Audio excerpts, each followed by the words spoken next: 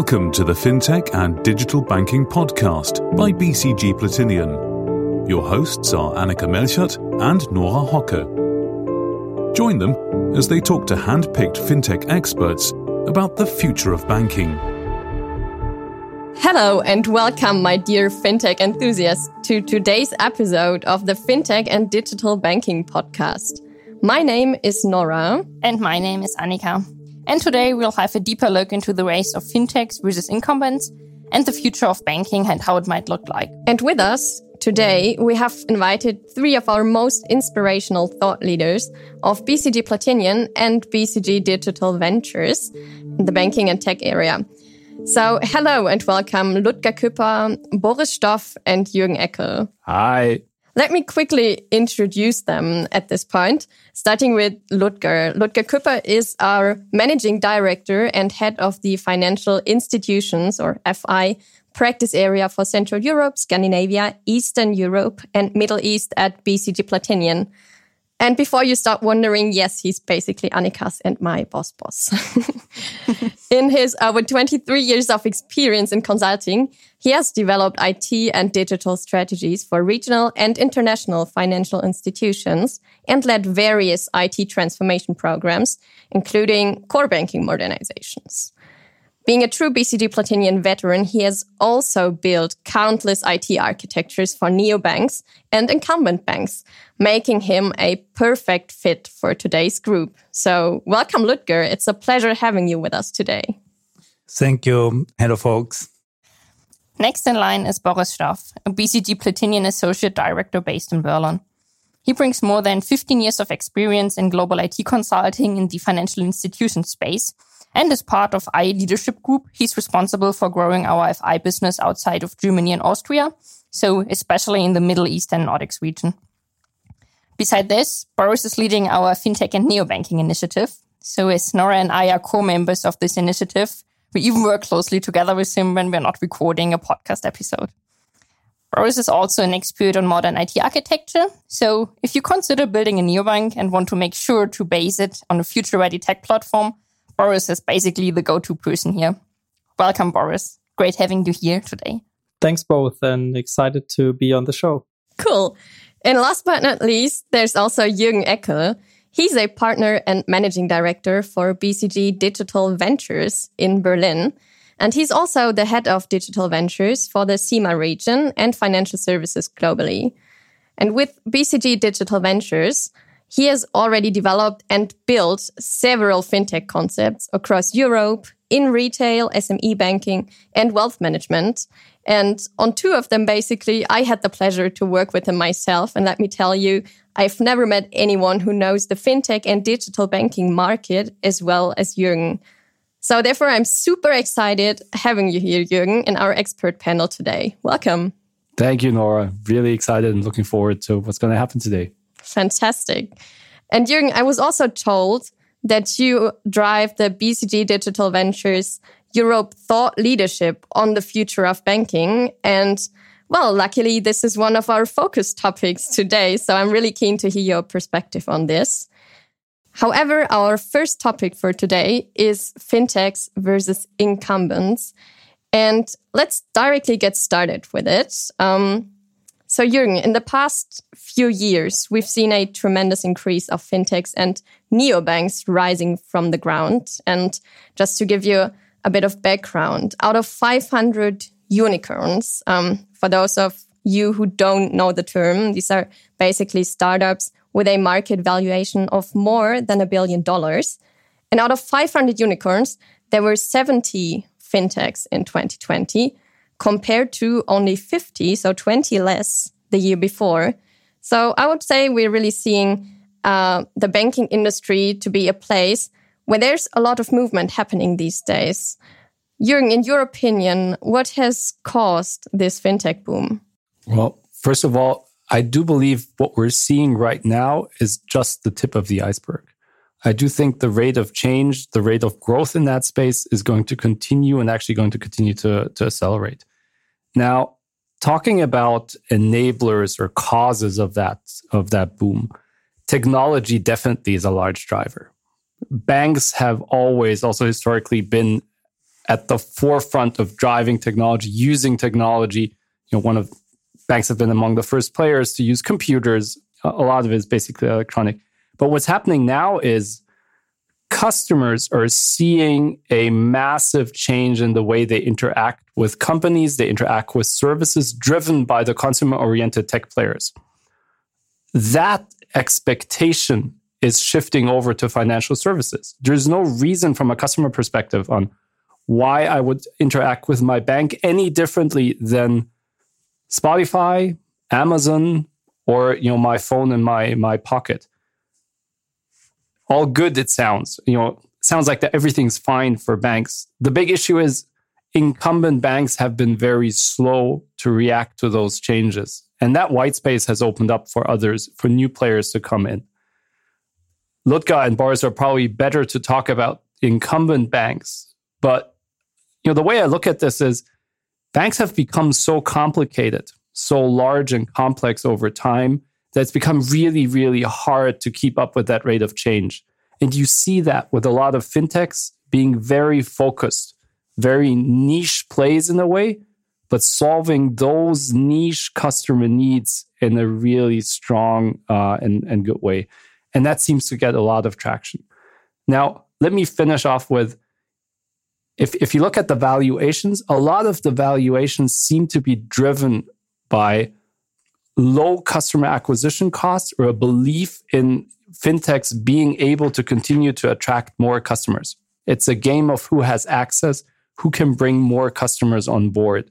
That's what's the real driver behind valuations. And as we see pan-European plays scale, as we see plays scale across regions, even globally, like the Stripes and PayPals, but increasingly also Revolut, etc., we will continue to see valuations rise. Yeah, especially looking at certain market values, it really appears that successful fintechs are now rapidly catching up with incumbent banks. Not only one or two examples we have, it's really a large number catching up here. So let's take, for example, Trade Republic, a mobile trading app from Germany. They've just recently raised $750 million in funding. So with this last financing round, they now valuated more than $5 billion already. And when you compare this to incumbents like Commerzbank with, for instance, $10 billion, or even ING as a larger player with $55 billion, we can clearly see that fintechs are not that far behind anymore. So, Boris, from your experience, what is it exactly that fintechs do significantly better? Why are incumbents not catching up yet? Yeah, first of all, I think there's no doubt about the current momentum, especially in the valuation round. So that's really impressive to see. Although I would say the most recent numbers could be a little bit influenced by I would call it post-COVID investment appetite, but nevertheless, fully agree with Jürgen. We will see that path continuing. So coming to your questions, I think two essential things fintechs are doing better than incumbents. First of all, I think fintechs understand the customer need better than incumbents. And they do that by removing entry barriers. So look at Trade Republic. How easy is it to buy an ETF and now even crypto? How easy are the onboarding processes, right? So they're really providing easy access to their products. They provide a simple and clean user experience. And some might say they're also cool to use. No? So they achieve that by continuously interacting with their customer, having really this innovation mindset, interacting with the customer, doing customer research, and really reacting to the customer needs. And that's the second point, is actually they have a very much faster time to market. How do they achieve that? By implementing an innovation culture where you really fail fast, iterate on the solution, which is not the case in an incumbent bank, which is very much risk averse. And there are reasons for that. But fintechs have been set up as tech shops. So they like to play with technology, they play with the use cases, and they're built on a flexible IT, which allows them to also plug and play their services with other partners, part of an ecosystem or creating an ecosystem by themselves. Looking at the incumbents, and Jürgen mentioned already some of the points there, I think the biggest hurdle or the biggest roadblock is the complex legacy technology. change in incumbent banks is slow, is very expensive. There is a huge dependency on big system integrators, which are also slowly and very waterfally delivering their projects.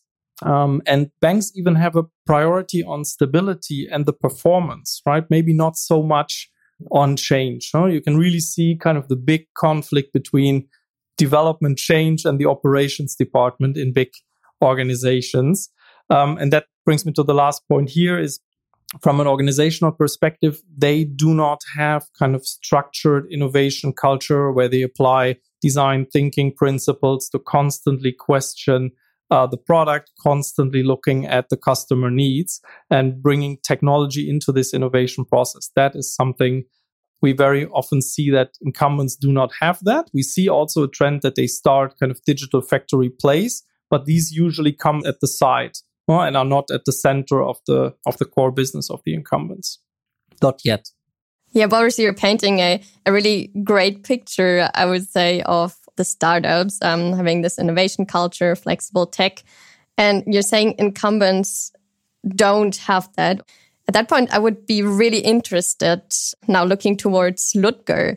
What is your opinion on this? Would you say incumbent banks are really that much behind? Are there maybe some hidden strengths of incumbent banks that we don't know or that we should make our listeners aware of? Yes, I think this is an exciting question, what we are raising here. And let me start with a quote from Bill Gates from 1994.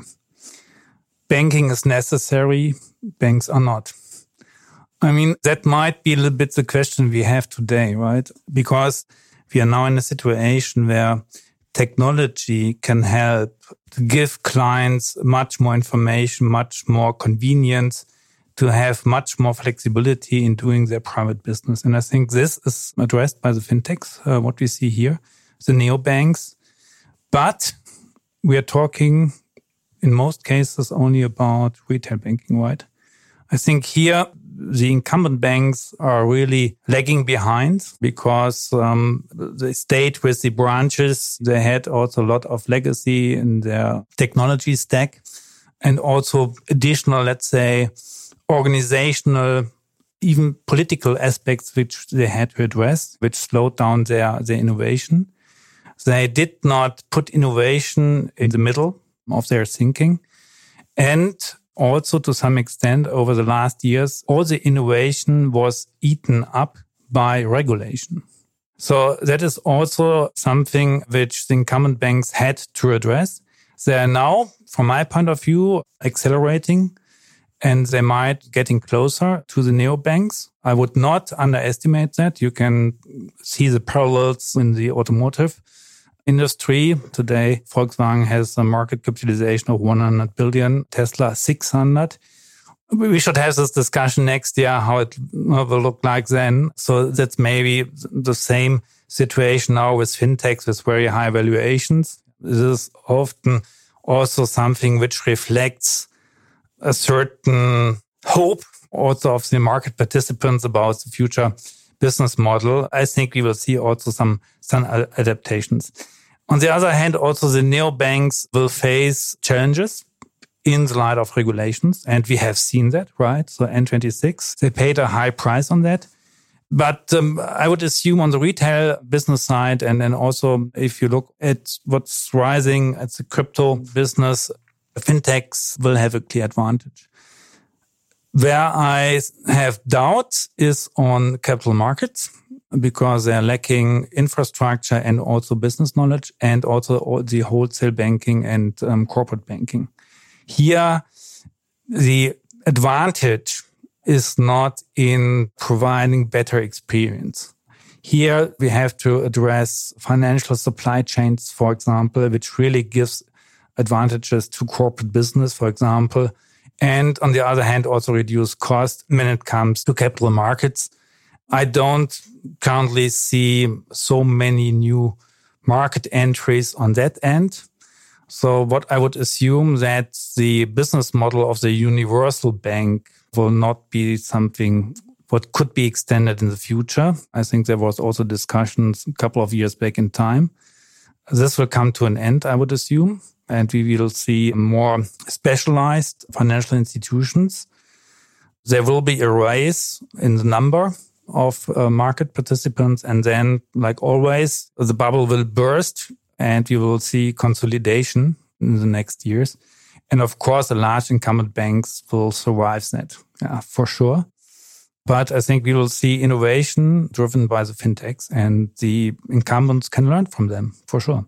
And how would you rate the relevance of technology in this race? Do you see tech as a key differentiator in today's and also in the future of banking landscape? Yeah, if you look at the introduction of new technologies in many markets, at the beginning, of course, it's a differentiator, but over time it will become commodity. So it will not be that differentiating anymore. For the next 5 years, maybe, yes, they will have an advantage, but I would assume we see already that the past 10 years, I would say, they were characterized by regulations. If you look at the investment portfolios of the IT investment portfolios of the large incumbent banks, more than 50% was invested in regulatory topics on the finance, on the risk side, etc. And this is now coming down because the infrastructure has become much better. We are offloading risk to, for example, public cloud providers. That's something also where you can address better your regulatory topics. And so also those incumbent banks can address much better innovation. And we see new ways of working. There's also change how they work. Technology is moving more and more. If you take, for example, ING to the front, I think also their self-understanding is changing. Also at Deutsche Bank, we see that, for example, that they're becoming more agile organizations. There's a change in the generation. So I think technology is becoming and has to become more and more to the forefront of banks. And over time, I mean, if you look at the cost structure of a bank, of a financial institutions, it is much more IT intense like other industries. So it must play a more important role also in the overall business model and the operating model. Yeah, we are indeed seeing that technology is a key factor for innovation in the financial services industry, I would say for fintechs, just as well as for incumbents. Maybe a quick story here. We had Peter Großkopf, the former CTO of Solaris Bank and Börse Stuttgart Digital Exchange, as a guest in one of the previous episodes. And he, for example, also highlighted that technology platform needs to provide enough flexibility to innovate. And that, I would say, holds true for incumbents and fintechs. Yes. I think there's a huge mindset difference between a lot of incumbents and a lot of the newer fintech players. You know, within incumbents, I very often see technology siloed away into an IT organization. Whereas if you look at, all the successful fintechs and other tech players, technology is what drives that business. It's a core part of how you think about going to market, how you think about scaling, how you think about solving. I think that's an area to really think about, or to really attack and tackle from an incumbent perspective, getting IT out of the silos and into a more pervasive fabric or baseline for your whole organization. I assume that's way easier if you start greenfield, right? Very clearly. But to be a bit provocative, there's also very little that prevents incumbents from starting greenfield initiatives for certain parts of their business, certain products, certain areas. You don't always have to take the whole legacy organization onto a modernization path to reach a goal. And I think that's exactly a point. I don't want to put too much water into the wine, but I think we can see advantages from both ends. Yeah, technology is driving and pushing a lot.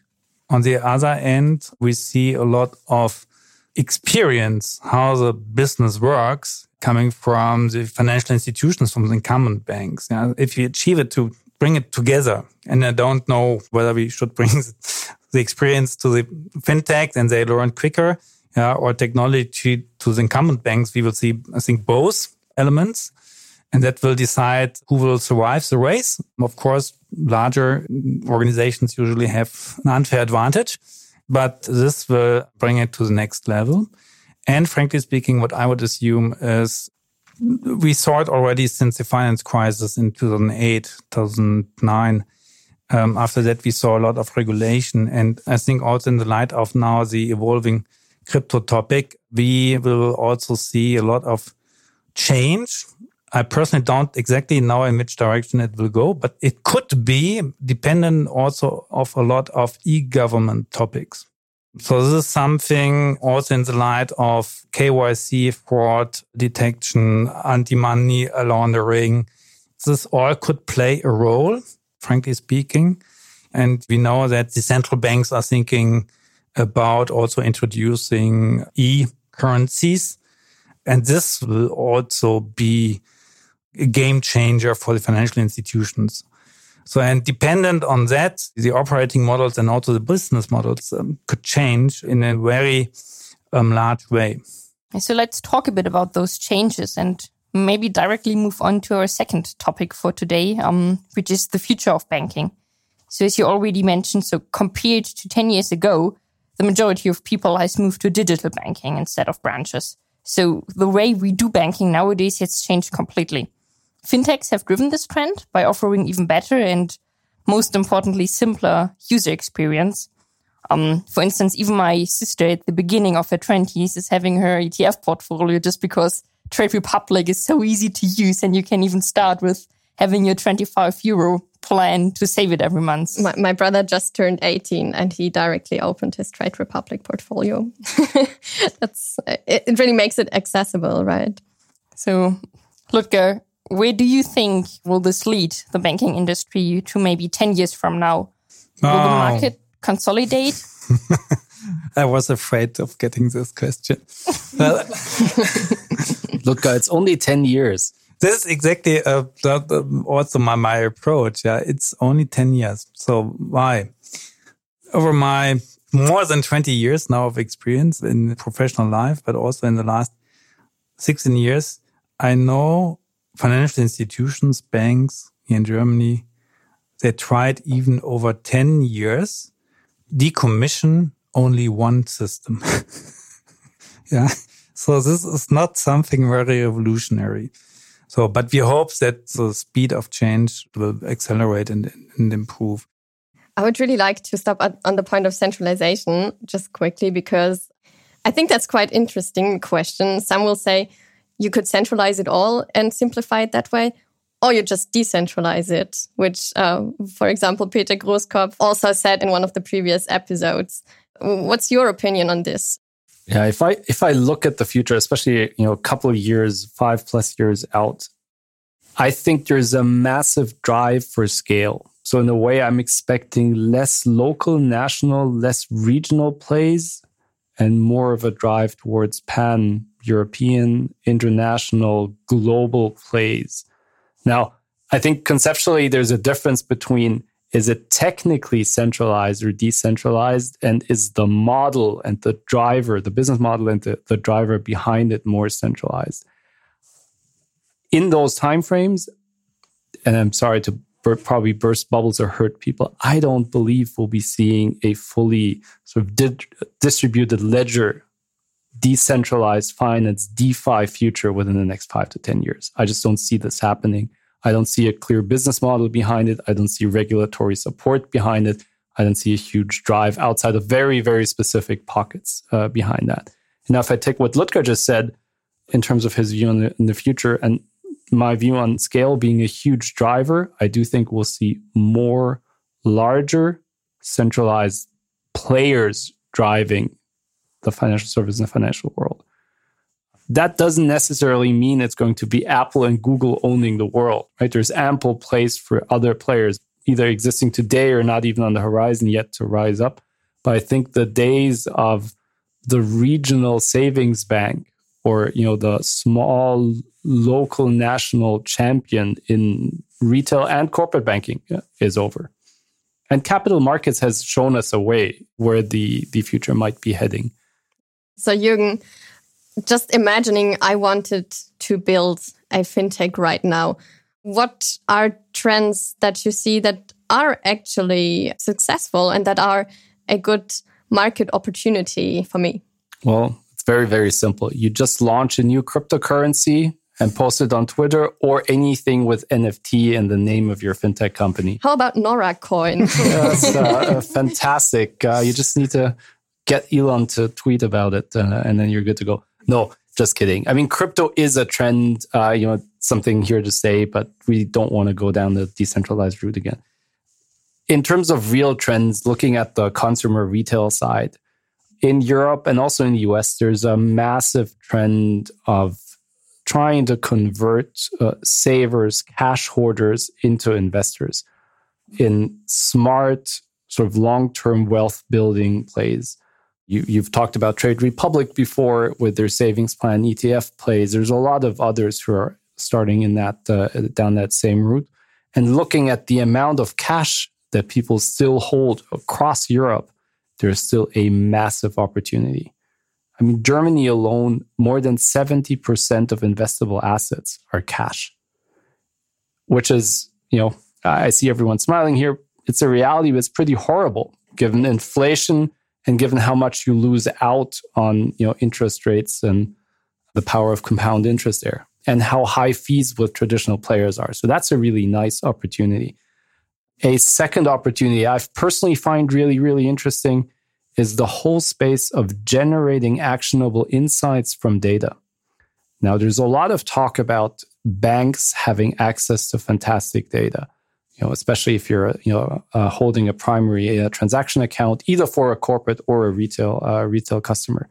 Now, the reality is there is still very little happening with that data.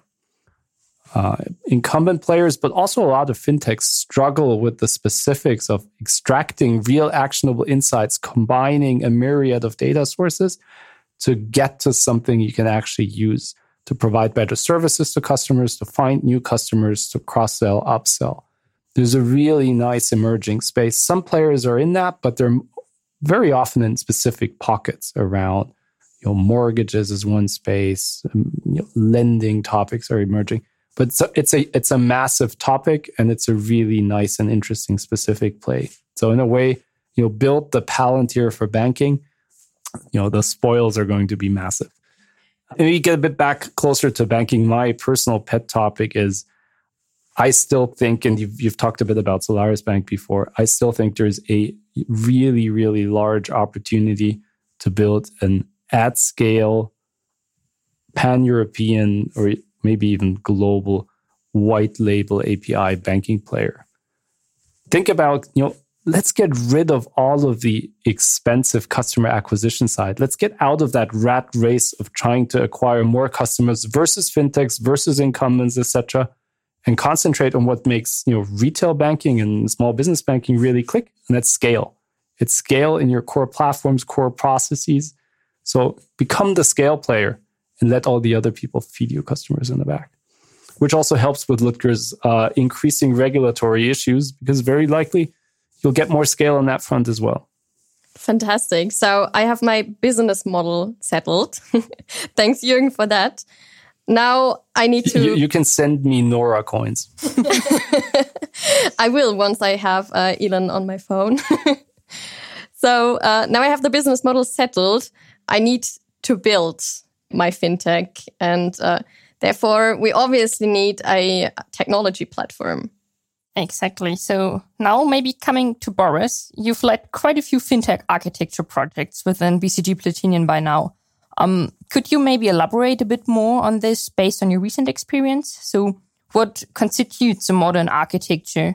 Does every bank need a data-centric and microservice-driven tech stack? Okay, then let's talk about what a modern IT architecture is. I think this is another topic which could fill a complete episode, I guess. Yeah. But let's first start with the definition. What is actually my understanding of an IT architecture?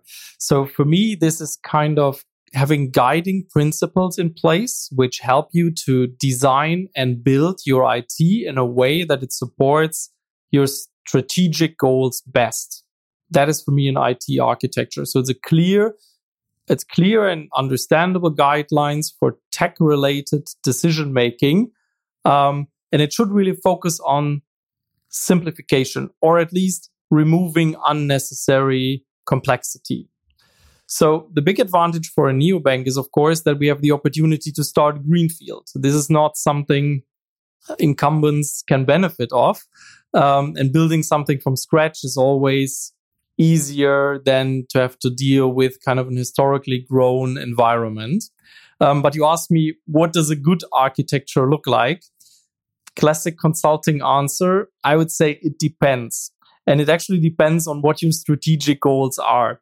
So we said earlier, there's ever-changing requirements. So somebody mentioned also flexibility as one of the utmost important things of an IT architecture. I would fully agree with that, because only if we have a flexible IT, we can actually change fast enough to kind of fulfill customer requirements constantly. What does flexible mean in terms of IT architecture? It means you use a modular architecture which consists of decoupled components. This is microservice based. You also need to think about event-driven communication, which actually allows each component to talk to each other in a very real-time or close to real-time way. And you need to build all of this on a cloud-based infrastructure, which allows you environment provisioning at no time. So these are kind of the key drivers from my perspective for flexibility. When it comes to core components of an architecture, there are actually two main things I would mention. One is the famous core banking system or CBS. The good thing is there are many options. The bad thing is there are many options, right? So vendors provide kind of front to back solutions which are really tailored to specific markets and take away all the burden theoretically from dealing with regulations. But you also have on the other side, you have like cloud-based basic frameworks which work on smart contract architecture. So there is a huge variety of different solutions. The trend we see, and this is true for neobanks, but also for incumbents, is to move towards a leaner core, which is really focusing on stability and performance, right? So you use standardized APIs to access the services, but the core is not really driving your innovation process. But it can be a huge roadblock if I have to change this super often. So as leaner the core, I would say the better the architecture. And the second thing I would like to mention, and Nora, you know this topic very well, is data architecture, right? As I said earlier, data is for me kind of the key asset of the bank, right? Banks know their clients, their customers better than anybody. But still, when you look at incumbent banks, you see siloed data marts, you see a lot of, or they face a lot of inconsistencies or not up-to-date data warehouses. So there's a lot of things which are not going well with incumbents. Therefore, what is important, if you build something, you really need to have kind of your data architecture as center piece of your IT architecture. Topics like single source of truth, efficient data flows, proactive and hopefully automated quality management needs to be in place. But also from an organizational perspective, you need to look at that. You need to have an overarching data governance with clear ownership of data entities and also clear responsibilities. So the organization needs to understand the data assets. So, and that's for me kind of the key for a modern architecture. It's really a lean core and really emphasis on a highly effective data architecture. This sounds very easy for greenfield banks, Boris, but maybe Ludger, you can deep dive into this. How can you achieve such an architecture when talking about incumbents? Well, yes, this is the question we often hear now. Modernizing the core banking, but behind it's modernizing the tech stack at all. It often starts with the question, do I have to replace the core banking system because it's 20 or 30 years old? Or do I carve out components, keep a core, build a flexible, data-driven digital platform in front, which could also serve omni-channel, CRM topics which were in the past for financial institutions not with a high priority. It depends a bit on the capabilities. And what's the nature of the organization, the financial institution? Do they have a strong IT? Do they want to invest into technology? Do they have time to do that kind of transformation? It's high effort. The problem is that often a couple of, let's say, issues come together. It is the legacy, the technology.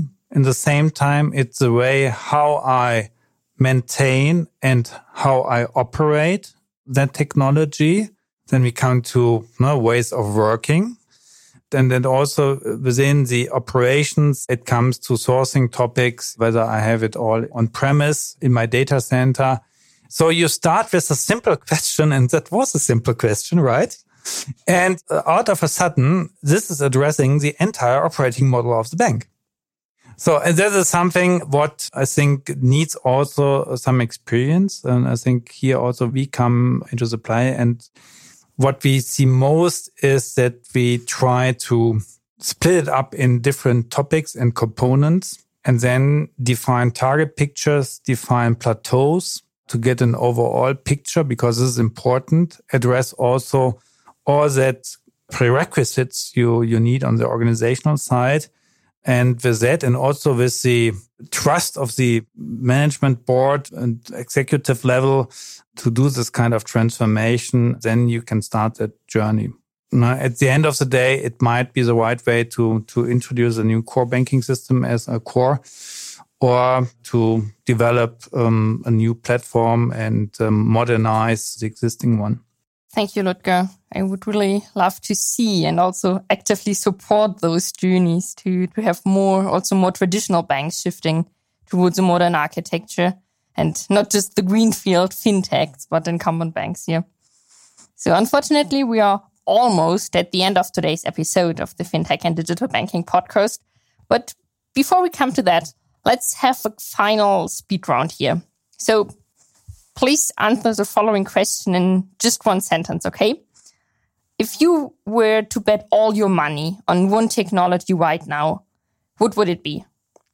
Let's start with Boris. Super unfair question, honestly. That was your sentence. Here we go.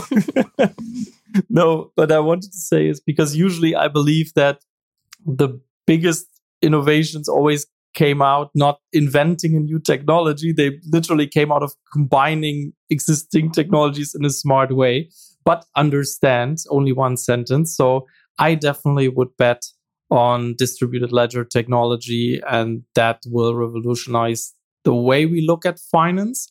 Not now, but at some point. Jürgen, what is your bet? I have to agree with Boris. I would actually also put my money on DLT in the wider space, since this is an investment question and the market is so hot and growing and hyped.